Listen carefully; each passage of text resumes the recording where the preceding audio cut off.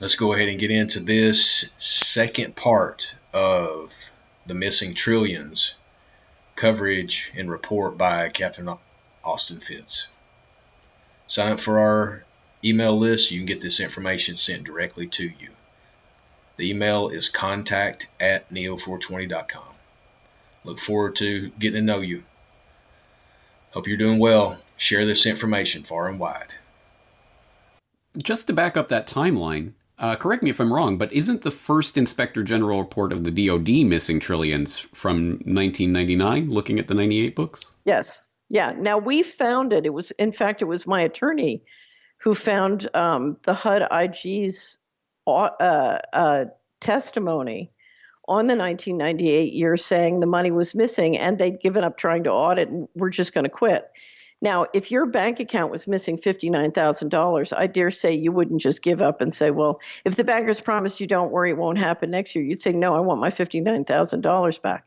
So it was, the behavior was bizarre. But then I think it was not that long after we discovered that 1.1 trillion went missing from DOD in 1 year. Was 99 or 2000, and then 2.3 trillion. And that's why when Rumsfeld stood up the day before 9/11 and said there's 2.3 trillion, we thought it was a modified hangout because he didn't mention the 1.1 missing the year before. So it was up to 3.3 or 3.4, depending on how you round up trillion, as of the day of 9/11. And in fact, that Friday, we were coming out with a major front cover story article in Insight Magazine about the missing money and how it broke down by state and what it meant to every person. And, whether it was their student loans or the pension funds, this is $65,000 per person. And so we're talking about a dramatic amount of money hitting people, whether it hits them and, it disappears from their pocketbook, or it hits them because they're taking terrible currency debasement and their cost of goods is going up 10% a year.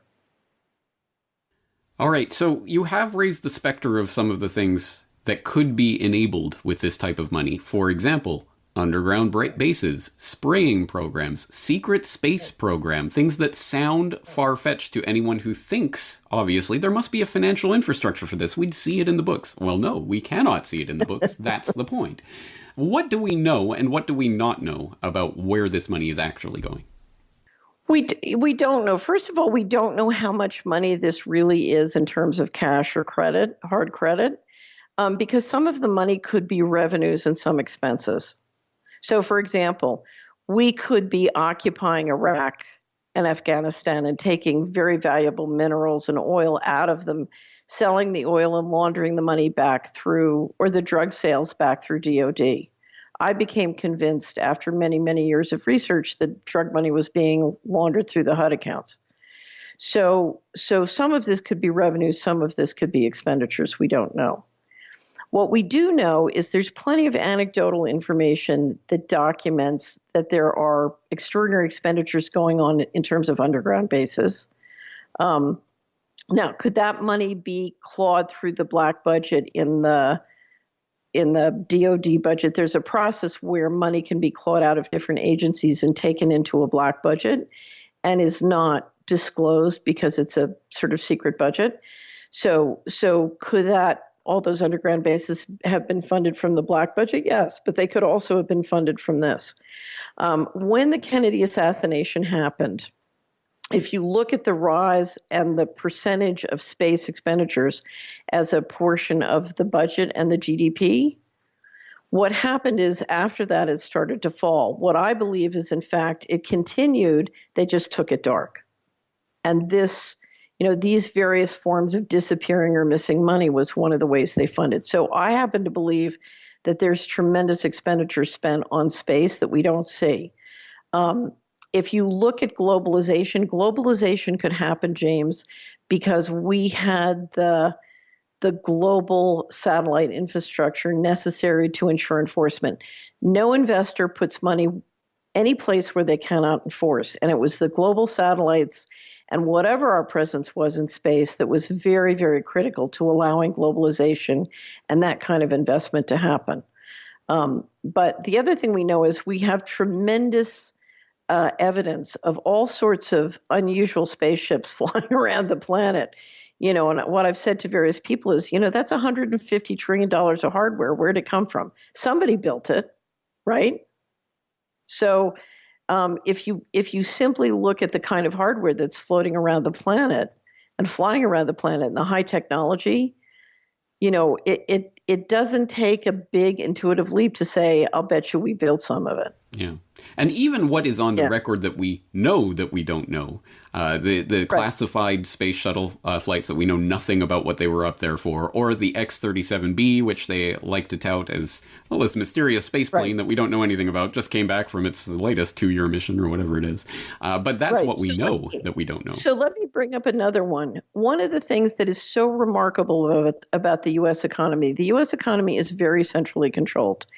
And it's controlled because we use government money to control places as opposed to optimize the economy in places. So we waste, for example, if you look at private prisons, I've written a book sort of describing the waste of private prisons.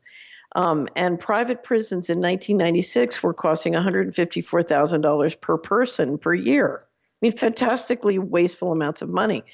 And so this negative return on investment has been unbelievably expensive. And in 1996, when we started globalization, add to that extraordinary manipulation of the markets.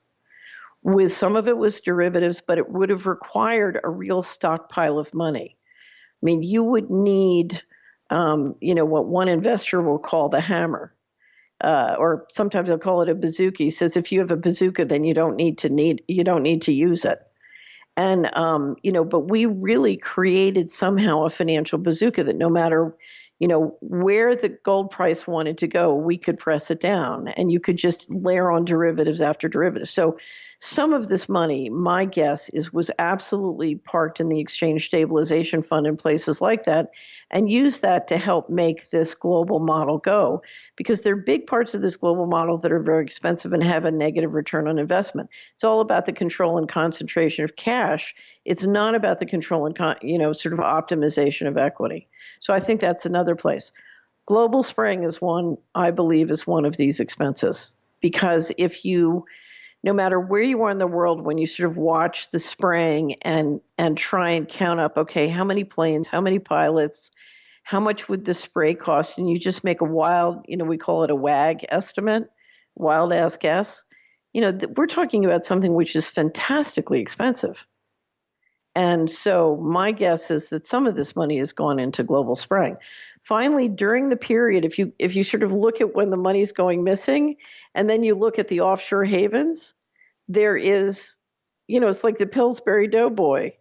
This is leaving and this is rising, and it's almost so perfect. It's unbelievable.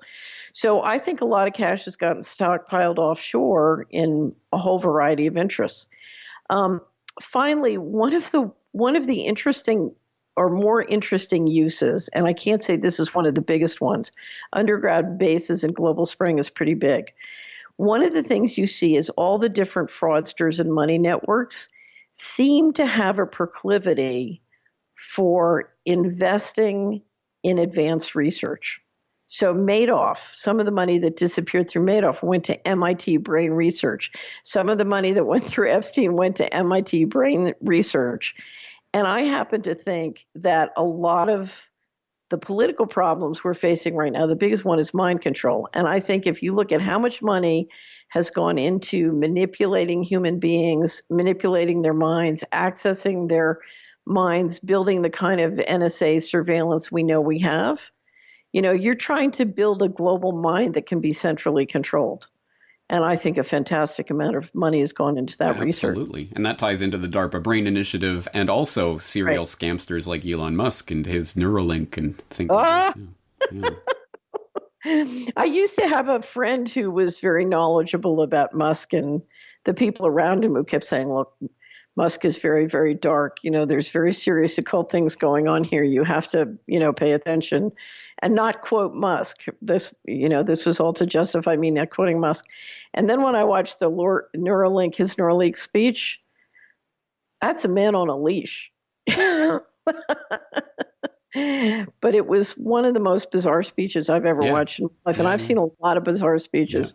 There are kind of jokes that go around on the internet that he's some sort of cyborg or something, but it really does make you wonder what exactly his brain is on the way he Well, plays. I don't laugh. I ran into one person very recently.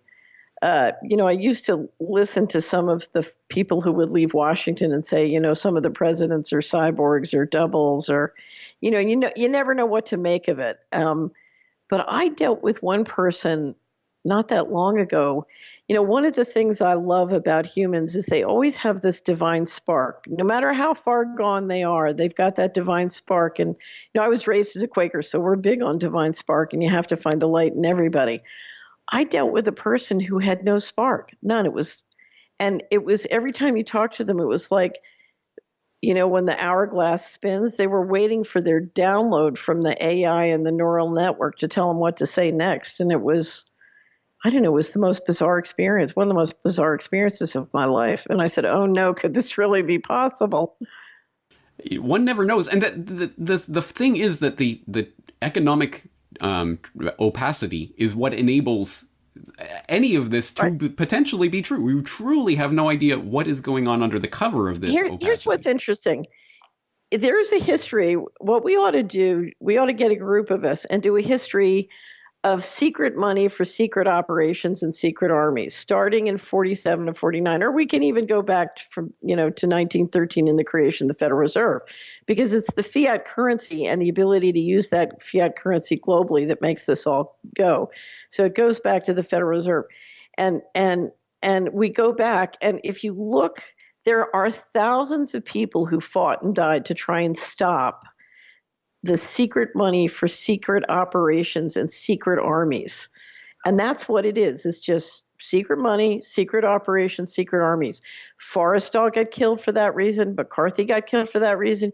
Kennedy got killed for that reason. The people who died in 9/11 got killed for the reason. All the people who were destroyed on the drug narcotics trafficking into their communities, same thing. It's the same story for, almost a century. And yet somehow we never look at it as one continuous story. And that's what it is.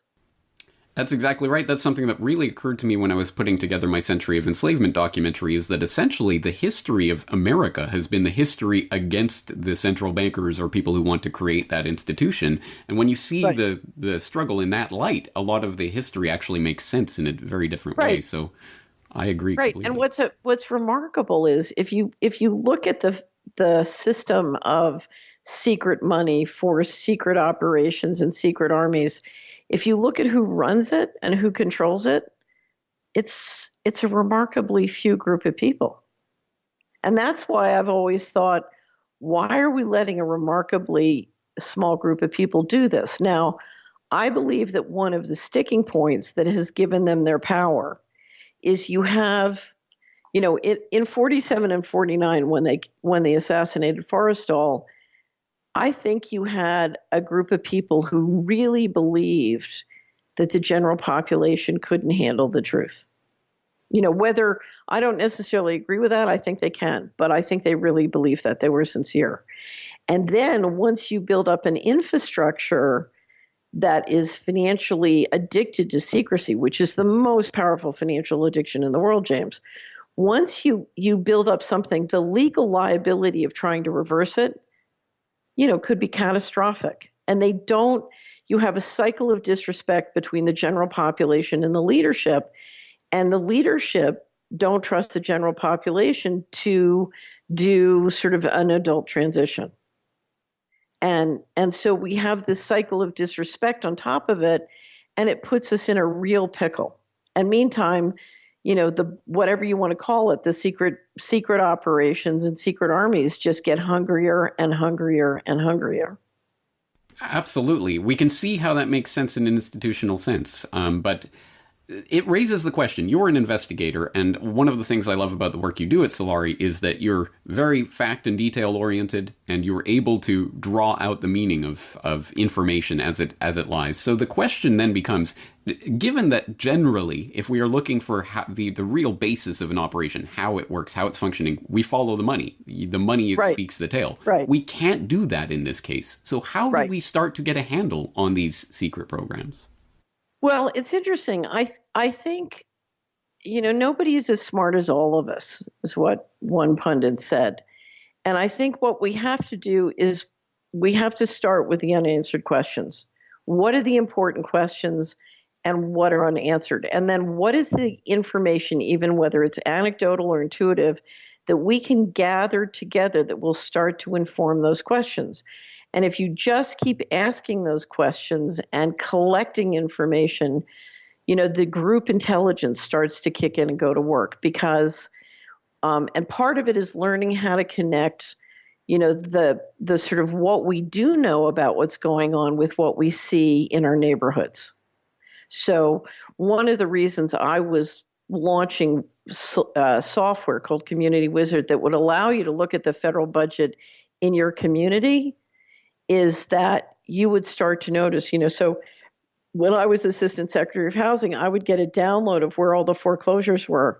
And then you'd go to that block in Dallas and it said you have 10 foreclosures and there'd be an empty lot. Connect the dots. So I think part of it is learning how to bring it down into my day-to-day life and seeing it in my day-to-day life and taking the actions that can either protect me from it in my day-to-day life or help me sort of navigate it. Because, sometimes when you bump into this in your day-to-day life, you just need to, move away. Sometimes, you're in the middle of a meeting and realize, the people I'm meeting with are not on the up and up, and you just have to navigate your way through. Yeah.